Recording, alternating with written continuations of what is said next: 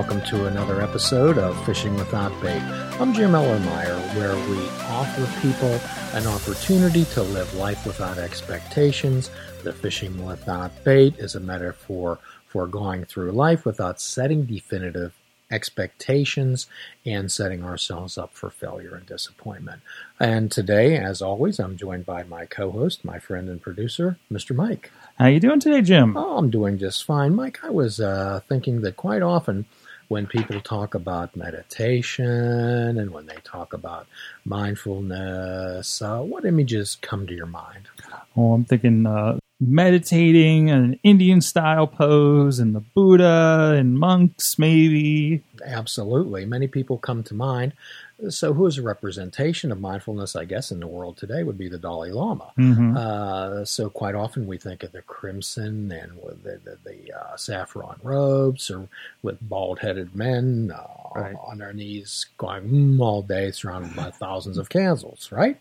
Right. So how often do we do a great disservice to other philosophies and other faiths? And when we talk about one person who has perhaps, again, shaped the world history and shaped world destiny, perhaps like no other. And that would be the Bible's Jesus. Mm-hmm. The Bible's Jesus. So tell me, Mike, have you ever thought of the Bible's Jesus and a mindfulness perspective? You know, I think about turn the other cheek and responses, but that never really dawned on me to be a mindful kind of thought. Sure. Well, let's just take an examination. Let's look at how the Bible's Jesus started his ministry. The Bible's Jesus started his ministry after a 40-day fast. Right. In the desert, where he meditated and he prayed. And what's prayer but meditation and seeking a highness, seeking either a light within or asking the light to come within you. And during that time in the desert, he was tempted by the devil. When really we can also look at it in another way, where the devil was the ego. When the devil would ask him, you can turn stones to bread if you're hungry. You can create all the kingdoms in the world. You can be anything you want to. So what the Christ was doing during that desert could possibly have been dealing with a deflation of ego. Mm-hmm. Okay, when he was ready to go out into the world and preach the news. So who did he gather about him? Who did he gather about him? Did he gather rich people? Did he gather the famous, the influential? No, the disciples were very common people, I believe. Absolutely. So what he did, he probably gathered 12 of the most hard-headed, obstinate people, perhaps on the face of the earth. Which are because about every instance is about one of them or all of them doubting him. Absolutely. So that's exactly right. They were always doubting him. They were always worrying. So what happens is when people begin to worship their own thoughts and their own desires, do we not? When we speak of if the Spirit or God or the Creator, when we speak of it's God's will or this, then we presume that we know God's will, don't we? Yeah. We presume that we speak for God. Does anyone speak for God, Mike? No. Does anyone speak for the Creator? No. Absolutely not. So what some of Jesus' sayings were, he was always saying, be still. He was always saying, be still. Be still. And know that I am. Know that I'm the door. Know that I'm the way. Know that I'm the truth. And what I believe that Jesus was talking about, was finding the door and the way and the truth to your inner self, to the sense of peace and happiness that comes in your life. So let's take a look at in the Bible, where in Luke chapter 10:39, when Jesus was visiting two sisters, Martha and Mary. Well, Martha was scuttling about, trying to get everything prepared, all the food, and Mary was sitting at the feet, listening. And Martha came out and asked Jesus to scold Mary and tell her to, hey, help out, get with the program here, help your sister. And Jesus said, why don't you sit down? Why don't you sit down and listen? Why don't you, he encouraged her to avoid envy. He encouraged her to avoid anxiety. What was he always telling Peter? Why are you worrying?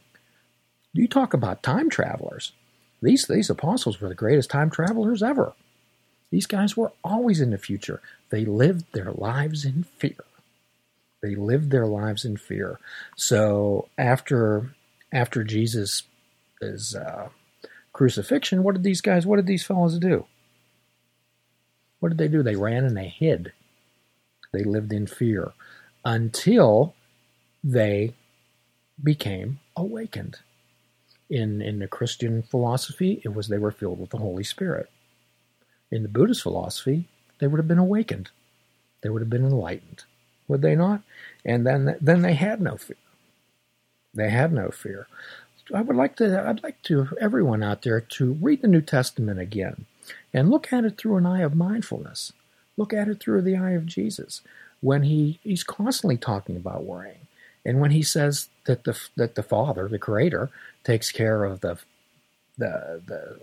ravens and the sparrows, why would you assume that you're not going to be taken care of?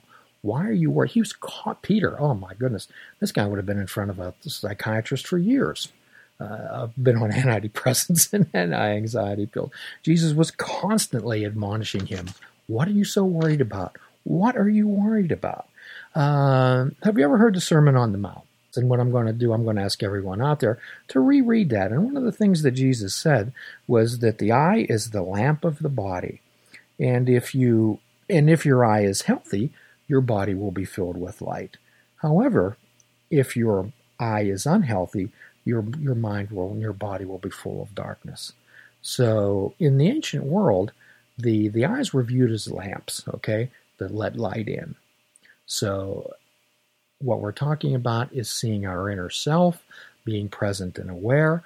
And quite often when we worship our own thoughts and we worship our own desires, do we ever get our own desires, Mike?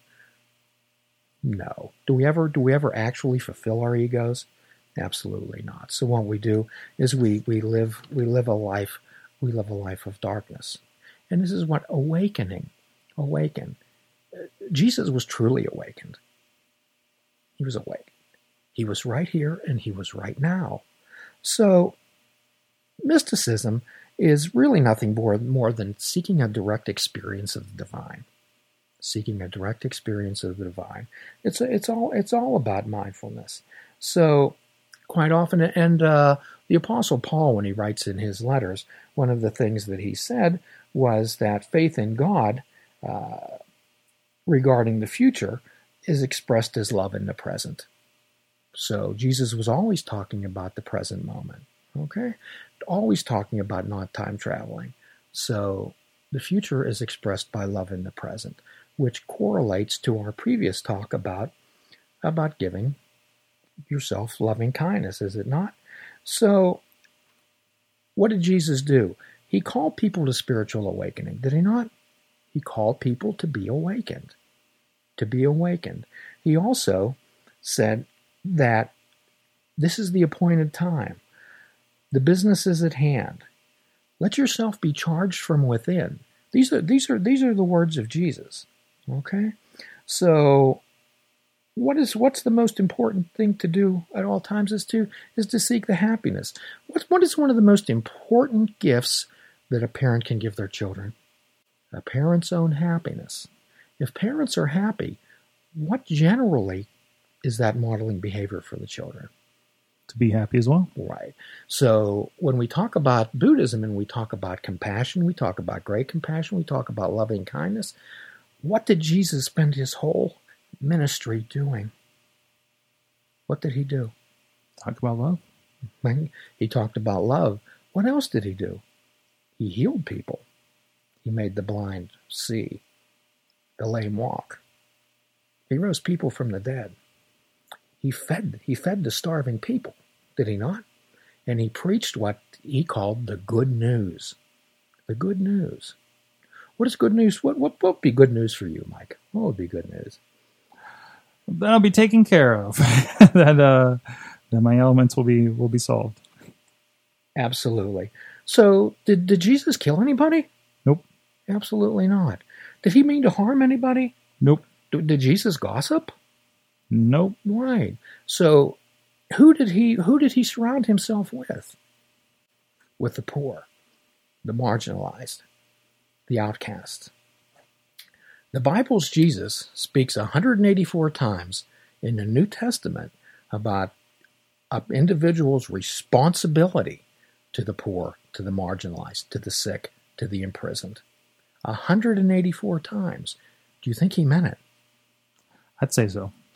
When the Buddha talks about the highest form of enlightenment being a compassionate being, do you think Jesus was a compassionate being? Mm-hmm. Absolutely. So my thoughts out there for everyone is to please don't put your blinders on. We've talked about the expert's mind before, have we not? So when we talk about the expert's mind, we talk about a horse race with blinders on it. We talk about a person walking through with blinders. So if you walk through your life with just the blinders on of Buddhism, perhaps that'll do you wonderful. My thought and my hope is that everyone out there can have a beginner's mind and see the beauty in Buddhism, see the beauty in Christianity, see the beauty in the Jesus' talk, see the beauty in his message, see the love and the compassion that he spread for everybody. And in the future, Mike, what we're going to do is we're going to continue this series, and we're going to see how all these faiths are interwoven. We're going to be exploring Judaism. We're going to be exploring Hinduism. We're going to be exploring Islam. All these things are together. Mike, we're not all that different. We truly aren't. So until next time, I remain with you, your friend, Jim. Please check out our website at fishingwithoutbait.com, where you can listen to the show, comment on our discussions, and find out where you can subscribe to our podcast. Fishing Without Bait is a production of Namaste Holistic Counseling, BC.